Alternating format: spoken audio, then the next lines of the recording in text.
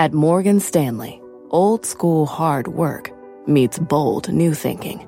At 88 years old, we still see the world with the wonder of new eyes, helping you discover untapped possibilities and relentlessly working with you to make them real. Old school grit, new world ideas.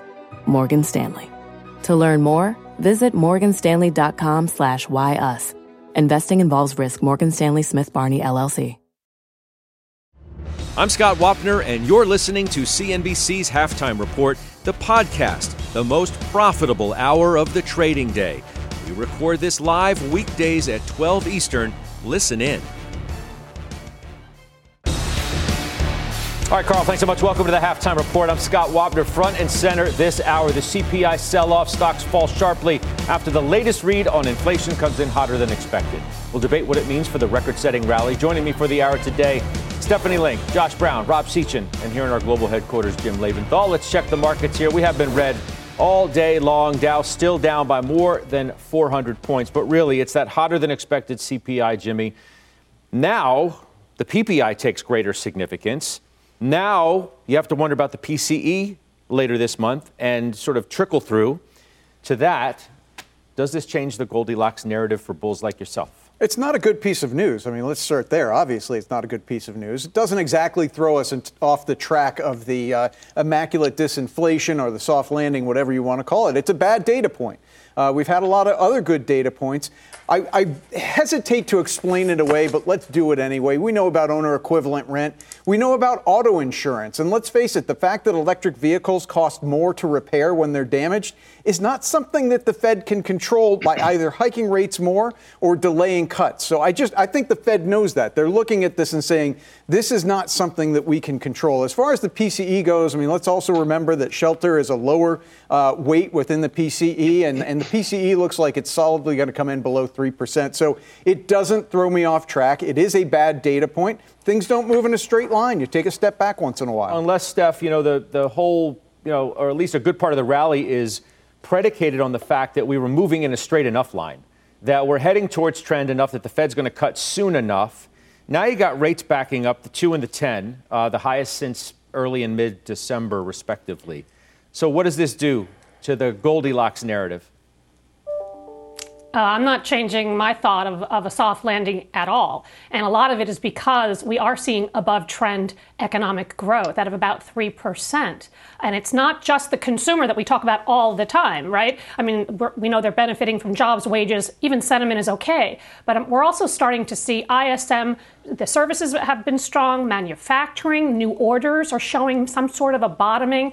Private consumption is running up 11%, public consumption up 20%. You add it all up, we have better growth. Yeah, that's probably why we're seeing a little bit of stubborn, stickier inflation. But I'll take better growth and progress on inflation, especially from the peak levels, any day. And the reason is because the earnings numbers are still coming in. Companies have pricing power. They have productivity. Inflation has come down for them as supply chains have been fixed. So I still feel pretty good about double-digit earnings. And if I think we're going to do double-digit earnings this year, I think these kinds of days are buying opportunities. So it's much ado about nothing, Josh. I mean, the bulls obviously had a nice flex going. Does this doesn't upset that at all, either, directionally for inflation? As I said, PPI now, the pressure's on, and PCE is where it really matters. That's what matters most to the Fed. And now you got rates backing up yet again. So it depends on why you were bullish. And this is really key. And I don't think we've had this conversation yet, and maybe we should. There were two camps of bulls going into this year. One camp was the give me my 7 rate cuts camp. Those people are, in my opinion, literally sniffing glue. I don't want any association with those bulls. Those are not, I don't claim that messaging. The other bull camp, which is where Stephanie and Jim are, and I think the rational bulls, are that, hey, actually, things are starting to get better. Earnings probably troughed. We have 2 consecutive quarters of not only rising earnings, but rising expectations. And we don't need 7 rate cuts. That's not the premise of why you want to be invested in 2024. I'd prefer to be associated with those bulls That latter group is not derailed by one non-linearly rising print of CPI. So I totally agree with what Stephanie and Jim said. If your main reason for wanting to be in stocks this year was because the Fed was going to have to ride to the rescue, A, I don't understand you. Where have you been for the last 3 years? But B, maybe that's going to be a problem because look at the probabilities of cuts now. We went into the year 92% chance of a cut for this month, and now we're at 19%. So that's like been completely washed out, and I think it should be. And I think the number of cuts being priced in has been totally washed out, and that's where it should be. And if you're invested and bullish for the right reason, and it's not because you want Fed accommodation, I think you're fine. I really don't think that today requires an overreaction. I mean, Rob, I think that's good context that Josh puts on this. And let's be honest. I mean, the market was primed and is primed for some level of pullback. I mean, we have been, if you look at each of the major averages and you want to throw in the Russell, we've been at some pretty lofty round numbers lately, whether it's 5K, 2K in terms of the Russell, 16K in terms of the NASDAQ, and even 40K in terms of the Dow, which is not that far away. And sentiment, by the way, according to the Bank of America Global Fund Manager survey today, bullishness alone was at a 2-year high. Most bullish in 2 years. Long Mag 7, the most crowded trade since October of 2022. So I think offsetting that has been incredible momentum. And so you have valuations extended, you have sentiment extended, you have positioning extended, and yet you have momentum that's incredibly strong. And honestly, Josh is one of the best at playing some of these momentum names. But I think, this morning's CPI print potentially puts the inflation side of the equation into question when you're talking about Goldilocks. And Goldilocks is defined as strong growth, low inflation, which if you have that, it allows multiples to stay at these levels or expand. Remember, inflation is good for earnings, but it raises questions on valuation. And the question that we have to ask ourselves right now is the tighter Fed bad for valuations at a nearly 21 times forward PE? Yes, there's AI enthusiasm. Yes, there's been positive earnings revisions in some of the names that we all love. But does this tighter Fed put caps on valuations? And at worst, we're going to give back how far it's run. At best, we have these caps on valuations. And no one can look at this market and say it's cheap. How much is it related to the Fed? Now, offsetting that, Scott, is any correction we think is going to be short and shallow, depending on how economic growth holds up. If it holds up, it's a buyable dip. If it's like 22, where it was weak and there's slashes to GDP, we're going down. So we think it holds up. But that's totally different, we think it right? holds up. There's no reason to believe it's going to be like 22. I mean, the Fed was in a whole different ballgame. The goalposts were in a completely different place. I mean, theoretically, they're moved substantially. And also, one number doesn't necessarily upset any kind of trend. So let's keep it all into perspective as well. Jimmy, I mentioned, according to this fund manager survey, bullishness at a 2-year high. That's not going to surprise anybody in terms of where we think sentiment is. The Long Mag 7, the most crowded trade since October of 22. Just since, year to date, okay? Here's mega cap gains year to date. NVIDIA 46%, Meta 32%, Amazon 13.5%, Microsoft 10.5%, Alphabet 5.5%. Apple's been the laggard in all this. It's not healthy to see NVIDIA going up almost every day. And by the way, if you look at your screen today, and I happen to have mine in front of me, I've got red everywhere except NVIDIA. NVIDIA is 723. Now, it's not up that much, but it's green on an otherwise, nasty day. Covering. You were waiting for this moment in some respects because when it was down earlier, I knew it was going to go down soon, and I'm going to trim it, which you did. You trimmed NVIDIA. I did. Talk to me. So trimmed it, 712, where is it now? 725, 723. I mean, that just goes figures. But I'm very comfortable with the trim. I mean, any percentage return that you're going to look at, whether it's year to date, whatever you set up, 50%. I'm up something like 60% in 6 months. I'm not like Josh, who you have to give the nod to, up 1,800%. I mean, that's incredible. But at some point, this thing turns over, not because it's a bad company, but because it's just simply run out of buyers. It's overinflated, and I think we're reaching that point. I was waiting, as I said yesterday, for one distributive day, which this morning it looked like. So I trimmed it down to 1%. And I do think 1% is a position that, as I said to you yesterday, Scott, that if you're not in it, you can buy to a 1% position and be prepared to add to it, as I will, on dips. And if the dips don't come and I just have a 1% position that goes up another 200% this year, I'll be okay with it. Let me be clear. I'm holding two thoughts in my mind. It applies for NVIDIA as well as for the market.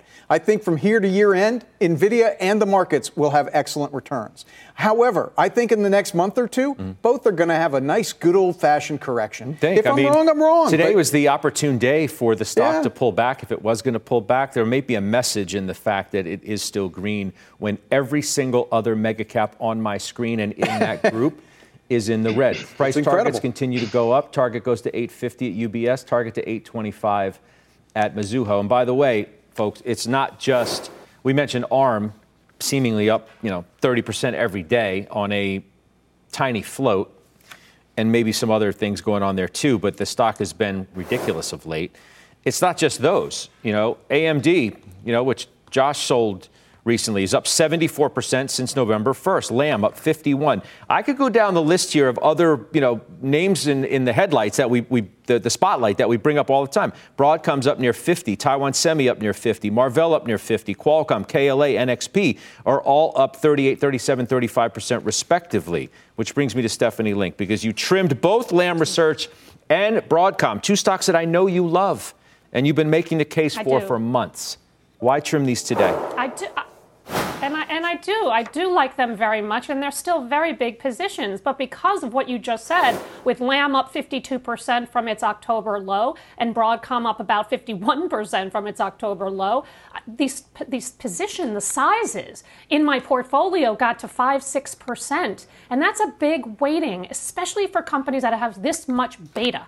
And so to me, I love the stories, still think that wafer fab equipment is going to see, it's bottoming and we're going to see a recovery, and you need 6 times the memory for generative AI, so you want to own memory makers. You could throw Applied Materials in there as well. I love Broadcom, as you know. I think the AI story is underappreciated and it's not that expensive. But again, I think this is just portfolio management 101, right-sizing positions, never be afraid or sorry to take a gain. I might be wrong. These things might go up another 50%. I'm still there. I still like them. But I think it's a prudent thing to do to trim along the way. Rob, you want to comment on that? I mean, I'm looking at the Bank of America equity client flow trends, the largest tech outflow since July. 9 of 11 sectors were sold, led by tech, the largest outflow, as we said, since July of 23. And that's also the third consecutive week that people have been, big clients, taking money out of areas like technology. Is this now the thing? I mean, people on our show have consistently been doing this for the last many weeks. It's certainly become a trend on this program. Mm-hmm. Yeah, I think it's tough because, we're seeing a clear bifurcation in these top names. Those that have a combination of durable growth and operational efficiency have been able to do really, really well. The top 5 names that you mentioned, Microsoft, Meta, Amazon, NVIDIA, and Google, are 22% of the index, and they've posted average Q4 EPS growth of over 50%, and their margins expanded by more than 500 basis points. But here's what's more important.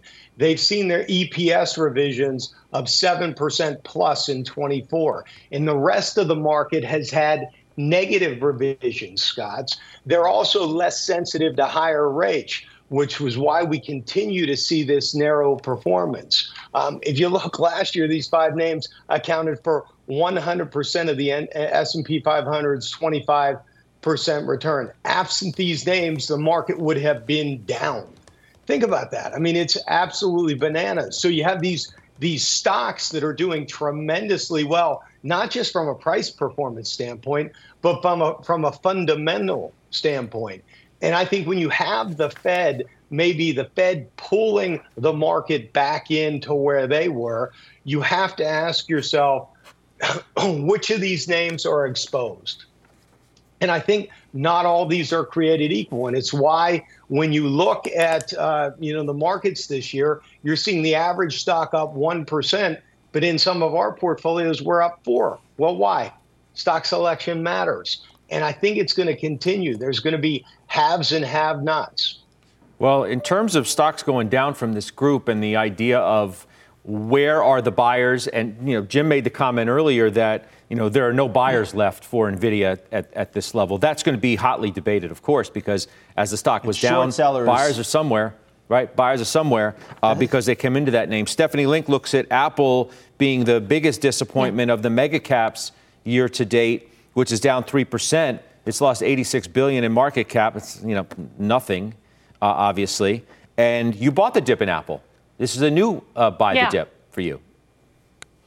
Yeah, absolutely. And I used some of the proceeds from the semi-cap equipment and semiconductor space, the two names I just sold, to add to Apple. It's about half of the weighting right now in terms of my benchmark, so it's about 350 basis points. The stock's down 7% from its highs. I thought the quarter was just fine. We talked about the quarter, them growing 16% in earnings and 26% in free cash flow. And this is a free cash flow story for sure. They have $173 billion of cash. And by the way, I do think typically this company does announce a new buyback program in the April quarter. So I think we're going to get that. And I think it's going to be another $90 billion. They certainly have plenty of cash to buy their stock. It's about 3% of the shares outstanding. And the valuation, it's not absolutely cheap at 28 times, but relative to its 10-year historical average at 36 times, I think I am getting a bargain for a company that has a great franchise. We all know the story. We know that iPhones and the iPhone 15 was not great, but if you throw in AI into iPhone 16, can you imagine what that is going to do for the upgrade cycle? And I don't think that that's what people are talking about. They have a big meeting in June, WWDC, and where I think they're going to announce their AI initiative, and I think that's going to get people all jazzed up. And what I was really most impressed by in last quarter is the services growth continues to grow double digits, and they're guiding for double digits. I thought those numbers would come down to single digits, and we're just not seeing it, Scott. So I like the story. I like the relative valuation. Maybe you're buying a little bit of what another committee member is selling because we do have somebody who's taking profits in some of the biggest names in this market. Bill Baruch joins us now via Skype to talk about this. So you've trimmed, thank you for coming on today, by the way. You've trimmed Apple, as I mentioned. You trimmed Amazon. That's an interesting one, too. Synopsys and Adobe. Talk to me. Yeah, starting with Apple, listen, it's still a large position. All of these are still really in our top five. And this is prudent portfolio management. Apple struggled to get out above 190 from a technical basis. And so I want to step back a little bit here ahead of CPI and just take, a more of a prudent path. Looking at Amazon, great response to earnings. The stock performed very well. It is still our number one holding. We trimmed both of these by about 10%. Just, again, a little prudent portfolio management. But going down the line here to Synopsys, Cadence Design Systems reported after the bell yesterday, and they both are leaders in electronic design automation. So we're just taking a little bit of a cautious approach. Last time Cadence announced earnings in October, they didn't really perform very well after that, though they responded and traded better. We're just kind of seeing that today. Their guidance was soft, and Synopsys is down in sympathy to that. Looking down the road, Adobe, still a big position of ours. They don't report until the middle of March. But I still love the name, and I think there's about $1 billion in revenue from the creative cloud, AI, the AI generative cloud that they have that could still be coming in there that's not counted. I still love the name, but just trimming things here a little bit. You're not making any sort of, I know you call it, quote unquote, prudent portfolio management, where others might say you're making a broader statement about, queasiness, if you will, with what some of these stocks have done. You had trimmed some of the other mega caps in the past, and now you're moving on to the Amazons and the Apples of the world, too. Am I wrong when someone like Jonathan Krinsky is talking about conviction on the downside remains super high momentum areas, such as semi-software and mega tech in general? And that's a really good point. And so I think that you can't manage a portfolio all at once. And I think we've had a really great move. It's nice to monetize it. But when we look to NVIDIA's earnings, February 21st, I believe it is, there is some seasonality that aligns with some weakness in the market in the back half of February. Now, I think everything is really being priced in here, right now. NVIDIA, I fear that when we go into earnings, we could see the market sort of level out for a bit and consolidate. Maybe that's already started here after today's CPI report. So that's really what I'm preparing for, is sort of a leveling out trade that could last over the next couple of months, raising a bit of cash to give me some look for opportunities down the road, look for things that may have sold off already. Talked about Tesla last week. So I'm still out there looking for things to put this money in cash, too. I'm glad you remind us of the Tesla ad, too, as well. Thanks for coming on, Bill Baruch. I appreciate you joining us. Look, the other thing to consider, which we really haven't considered all that much when it relates to these stocks, what if the AI hype isn't all that it's cracked up to be? Kind of gave it the benefit of the doubt, didn't we? With all these stock moves based on something that for many of these companies has yet to be monetized.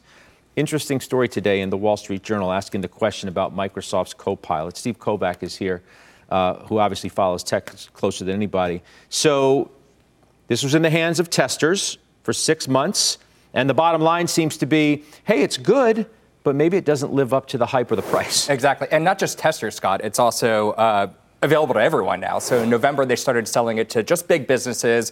And then just in January, they opened it up to even more people, including regular consumers. You saw the Super Bowl commercial. That's the consumer version of Copilot that they're trying to sell. But to your point, yes, this is really the best example we have of a monetizable AI product that you can go out there and buy, that Microsoft can make money off of. And the journal points out, it's all anecdotal, of course. Sure. And it's still got a ways to go and things like that. But things that this product is supposed to do, it's not always doing it well. That's according to these people they talk to who have been using it.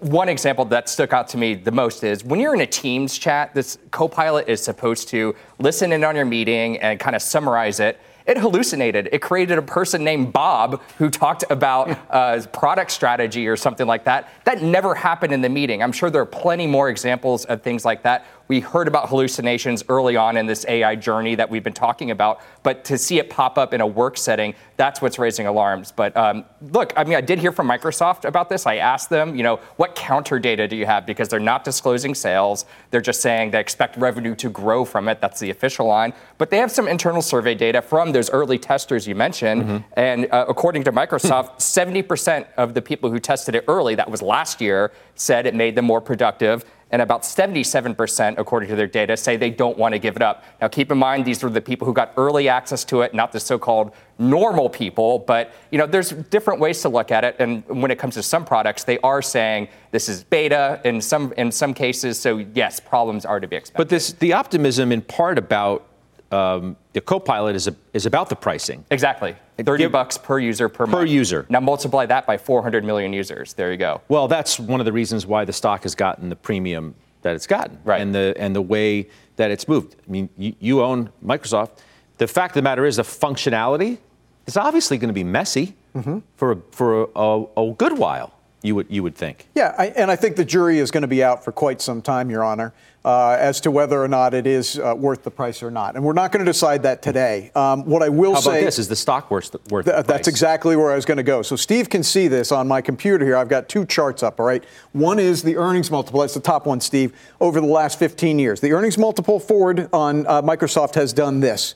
Particularly over the last 5 years. Well, what's the 10-year average on, like 24? Wait, just let me finish this, because the other chart is the price to earnings to growth ratio. So it's one thing to say that the multiple has expanded. It's another thing to say that it is or is not worth it. The price to earnings to growth, or PEG ratio, has stayed constant for the last 10 years. What that's telling you is that the premium is baking in earnings growth rate that darn well needs to come through. Now, again, the verdict's not going to come out today. I don't like seeing something like this today, that there are questions about whether it's worth the price or not, because if it turns out that people say I'm not paying for it, then that multiple is going to come down. Its forward multiple right now is 32. 5 years ago it was 22. You just can't afford at that multiple to have growth rate and earnings disappoint. But you could say that about every single stock in the group, that the earnings growth rate is what justifies the fact that the multiples in every case, well, not every case, but most cases here are above the historical average. It's a tautology, what you just said. And I think you're seeing, by the way, in some of take Tesla out of the group, which is obviously the laggard the last, or at least year to date. And what have you seen there? You've seen pricing come in. You've seen margins compress. You've seen earnings estimates come down. I'm not not being negative on Tesla, not for the purpose of this conversation, other than to say, if you have multiples like this and earnings growth disappoints, you're going to see multiples come down, period, end of story. When do we learn, last point, about actual orders? Do we get real numbers? They're never going to report this, right? They're being very vague about it, saying it's growth. We're missing one point, though, and that's the other benefit of AI for Microsoft. That's in Azure Cloud. Because of the relationship with OpenAI, any OpenAI customers that come onto that platform indirectly benefits Azure. We saw Azure Cloud growth reaccelerate in their last earnings report. So there's some optimism there if you're looking for where is that growth coming from. Potentially Azure, it benefits the cloud. All this AI stuff running on Microsoft's cloud is also beneficial. All right, good points. Thanks, Steve Kovac. All right, let's take a quick break. Up next, our chart of the day. JetBlue is soaring. Carl Icahn takes a new stake there, calls shares undervalued. Committee member Jenny Harrington owns it. She is calling in on it next. Plus, Stephanie Link has another move to tell you about. I'll give you that trade when the half comes back. Are you following the Halftime Report podcast? What are you waiting for? Look for us in your favorite podcasting app. Follow the Halftime Podcast now. Are you a software professional looking to make a lasting impact on people and the planet? At General Motors, our vision is a world with zero crashes, zero emissions, and zero congestion. And we need innovative people like you to join us on this journey and challenge the limits of what is possible. From autonomous cars to software-defined vehicles, you'll translate breakthrough technologies like AI into experiences that people love, all while pushing the world forward toward an all-electric future. See how you can shape the future of mobility at careers.gm.com. Edward Jones, who knows that just like life, financial planning isn't only about long-term goals. It's about the moments big and small along the way. And when it comes to achieving everyday financial goals, Edward Jones works hard to connect you with someone you can trust professionally and personally. That's why they created their free financial advisor matching tool to help you find a financial advisor in your community. When you take the quiz and get your matches, don't expect just a list of resumes. You'll also see each financial advisor's story and personal interests. And when it's time to meet for the first time, they'll focus on your story, asking questions to understand where you're headed and why. Because Edward Jones knows that at the end of the day, behind every financial goal is a life goal. And that's what really matters. To learn more and find your financial advisor partner, take the quiz at match.edwardjones.com.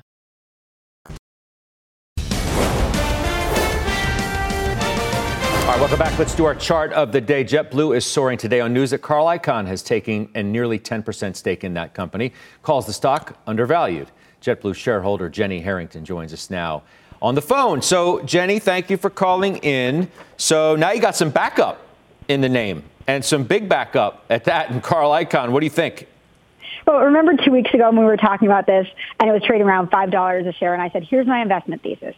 They should be able to get to $1 a share. You put an 8 times multiple on that, and you have an $8 a share stock. But at $5 and change, my confidence was really rattled. So I am so grateful for Carl Icahn coming in and boosting my confidence that probably that is the right way to look at this.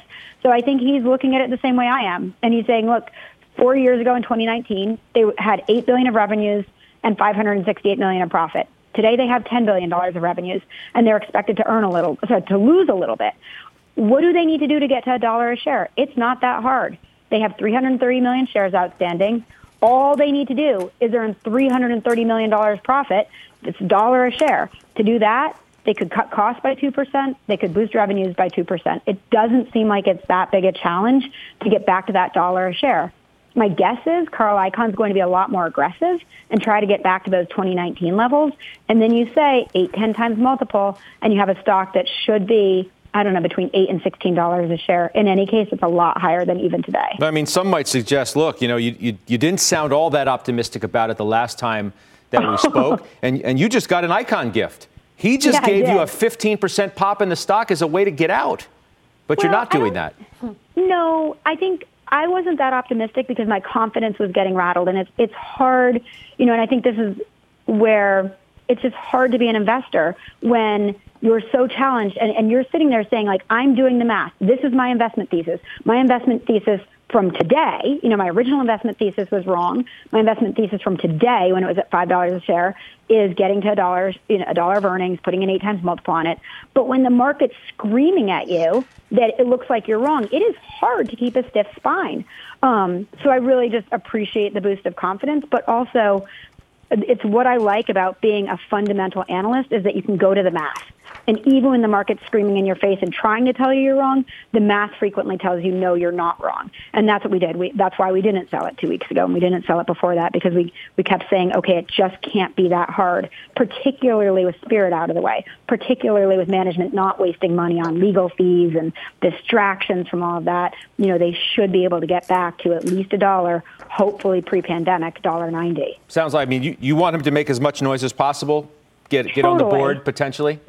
Yeah, just shake up management. Say, give the investors a plan. And this is what we talked about 2 weeks ago too, is that management should come out, and they should come out within the next few months and be like, all right, Spirit distractions out of the way. Here is the plan to returning to really profitable business.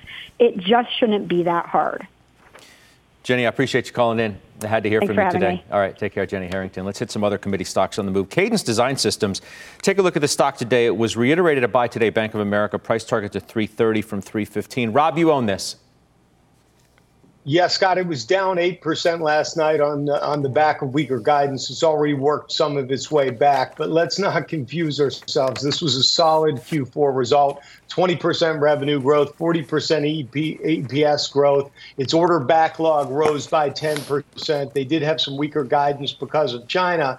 But you have a stock that's had an incredible run, but long-term, this is a leader in a secular growth industry. Semi-software is crucial to continuing the development of advanced chips, so we still like it. Steph, you want to give me something quick on Zoetis, ZTS, which was down about 4.5% before? We can take a look at it now. May have moved a little bit since I last saw it after their earnings. It always gives me a headache around earnings. It's just volatile at 32 times forward. But total revenue, companion animal, that's all I care about. Grow 10%. And the guidance for revenues is 9% for the full year. I think the rest of the earnings miss was non-operational and noise. All right. Let's get the headlines now with Kate Rogers. Hi, Kate. Hi, Scott. Officials from the U.S., Egypt, Israel, and Qatar will meet in Cairo today to work on a truce in Gaza. This comes as Israel has been pressured to hold off on its planned assault in the city of Rafah. Over 1 million people have fled to the city from other areas in Gaza, while Egypt has made it clear it will not accept any refugees over the border. Estonia's prime minister is on a wanted list in Russia for removing Soviet-era World War II monuments in the country. An independent Russian news outlet first reported names on the list, and it includes other Baltic officials and lawmakers as they pull down monuments from Soviet occupation. And the CDC is expected to ease COVID-19 isolation guidelines this spring, that people won't need to isolate once they've been fever-free for 24 hours and if their symptoms are mild or improving. That's according to the Washington Post, saying that easing up on isolation rules wouldn't impact transmission, partly because of the very high viral circulation. Scott, back over to you. All right, Kate, appreciate that very much. Kate Rogers. Coming up, more committee moves. Stephanie Link adding a big retailer ahead of earnings next week. We will reveal it next. Now is the time to bring new ideas to your industry. And T-Mobile for Business has the advanced 5G solutions to make that happen. We're helping rethink patient-doctor interactions with real-time data sharing. We're tracking carbon with 5G sensors to help fight climate change. We're partnering with cities to connect roadways, cars, and drivers to minimize injuries. Disruptive thinking deserves a disruptive partner. So let's get started on what's next for your business. Step up your innovation at T-Mobile.com/now.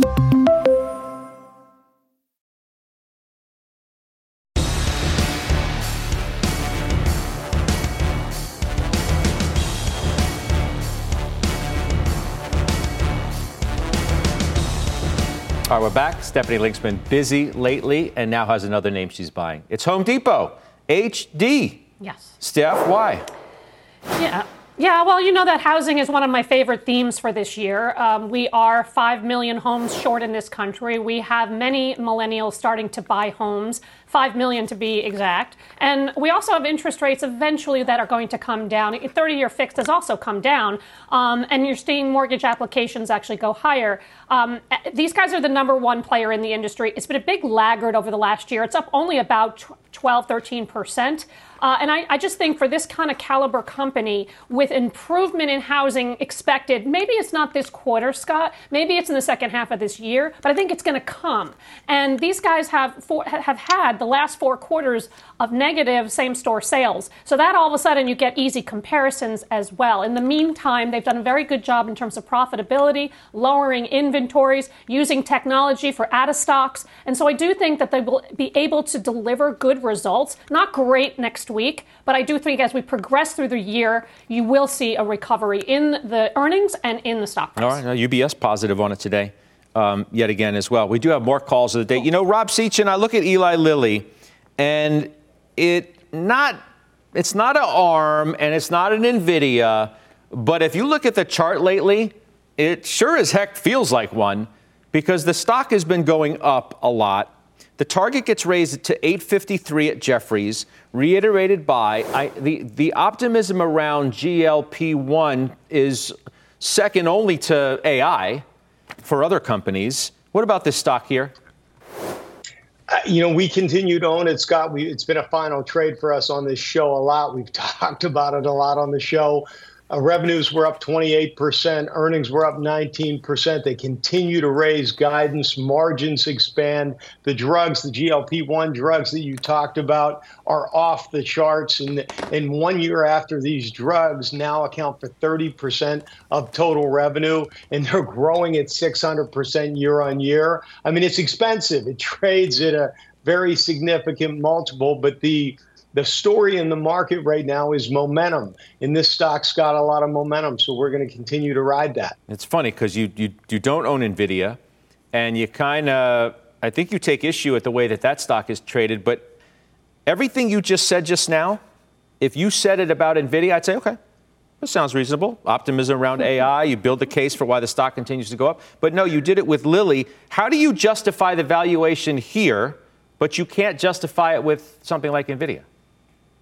A few things. Number one, we feel like we missed that one a little bit. I appreciate the honesty. Maybe that's number 1, 2, and 3. Maybe that's number 1 through 10. It's not 1, 2, and 3, though. It's not. You have revenues growing there at 60% this year, but slowing to 17% in 25. It trades at 35 times. I know that's lower than where Lilly is, but a 19 times forward price to sale. And when you get to those levels, the odds of outperforming the market on a forward basis go down to less than 10%. Currently, they have a 75% market share of the data centers. Their top 4 customers are Meta, Amazon, Google, and Microsoft. That's 40% of their sales, and each one of them is developing an in-house chip. And you also have AMD looking to grab market share as well. It's going to take time, but long term, we think it's tough justifying NVIDIA at 19 times. And you know what it reminds me of, Scott? It reminds me of Cisco in 99. Well, what does Lilly remind you of? You're telling me that not most of the GLP-1 stuff is in this stock, not to mention competition from other providers? No question, but we've owned it the whole way, and we have clients that have huge embedded gains in it. I'm sure that everybody that's riding NVIDIA, and trust me, it's not like we don't get SHIT for not owning NVIDIA from our clients, but we've performed well in some of the other names we own. This is an exercise in portfolio management. I hear you. Okay. See, you didn't know you'd be talking about that in this case, but you did. You like how I did that. All right, coming up, we have the trades on more key earnings this week, including Shake Shack and Toast. Josh and both of those names we get to set up next. But first, Mike Santoli with his midday word is next.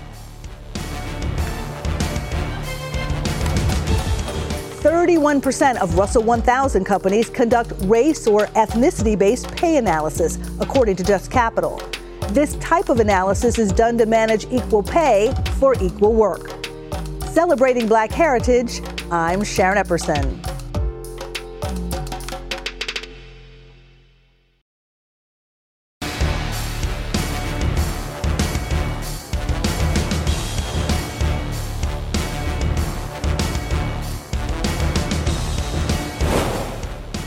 All right, welcome back. Let's get to the New York Stock Exchange. Senior markets commentator Mike Santoli has his midday word today. I mean, we knew we were due for something. The question is this upsetting the narrative too much for the bulls? Yeah, I mean, I think you have to pay attention to it. I don't think it really, at the core, no pun intended, really upsets the overall narrative of a pretty sturdy economy and inflation, at least, going in the right direction. But I do think the setup was very important in this case, which is an overbought market into a weak seasonal period. Yesterday around the close, I was pointing out all the landmark levels that the market hit and then didn't quite hold, right? NASDAQ 100 at 18,000, 16,000 on the NASDAQ Composite, 50,000 on Bitcoin. You got the 5,050 on the S&P 500, and a lot of pockets of froth picking up. That was the other theme that I think you could have said, fine, time for some excuse for a gut check, and the 10-year going above 4.25 is a decent excuse. So I'm focused on it. I don't think you can say, now we're very much in a routine pullback mode right now, but 90% of volume on the New York Stock Exchange is to the downside. And unlike yesterday, you don't have the perfect rotational choreography working because the Russell's underperforming. When you see nearly everything on your screen and my screen in the red, and then NVIDIA turns around and is green, what do you take from that? Yeah, I mean, it's a hell of a drug is what I take from it. You did have a couple of price target increases there. That kind of muscle memory is not just going to be eliminated in one day. And so, I mean, there's a combination of a very strong trend and the fact that we have a daily video game. That is, we trade $40 billion worth of NVIDIA, whether we need to or not, every day. And so a lot of that, I don't know how to separate them all out with a massively positive fundamental story. Who wants to be short ahead of, earnings in a week and all the rest of it? Yeah, good points. I'll see you on Closing Bell. Mike, thank you. That's Mike Santoli. Coming up, the setup on more key earnings, which are still ahead this week. We'll do it next.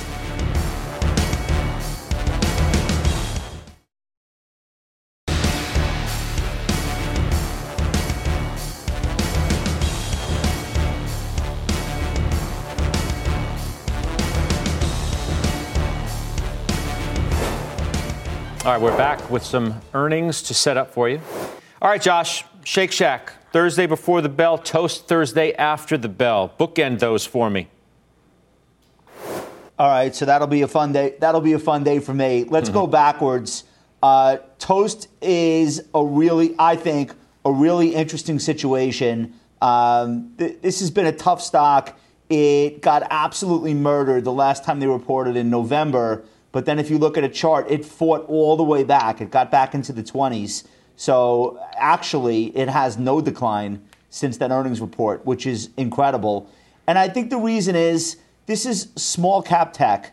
Like this is and it's pre-profitable small cap tech. So this is as tough as it gets. And that's why my position size here is small. And I'm just gradually learning the company with every report.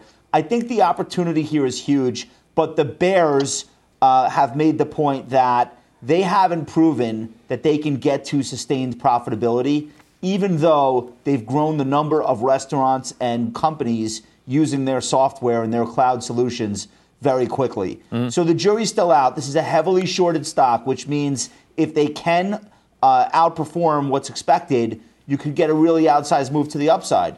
So in both directions, I think the possibility for fireworks are there. Okay, give me quick on Shack. I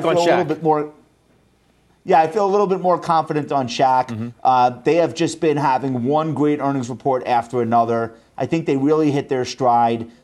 New management too. So I'm much more confident going into that number. All right, Jimmy. What about you and Cisco? Wednesday after the bell. Yeah, there's some risks here, Scott. And, it was last week I was on the show with you and you pointed out, you broke the news that they're laying off a lot of people. Look, I think the problem here is that NVIDIA is sucking up a lot of CapEx budgets in IT land. How much is left over for Cisco is the question. Now, the fact that they're laying off a lot of people doesn't exactly sound that good. But last week also, when we talked about this, they announced a partnership with NVIDIA.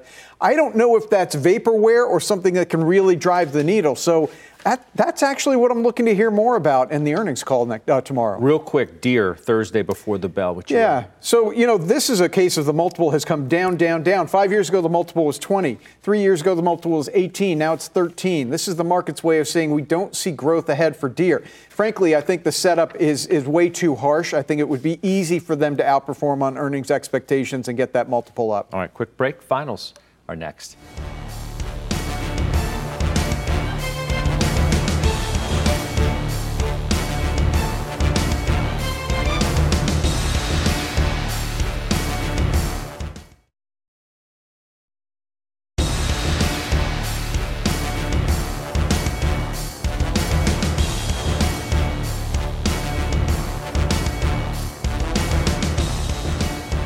I'm going to see you at 3 o'clock Eastern today, of course, on Closing Bell, along with Liz Young, Rich Saperstein, Lauren Goodwin.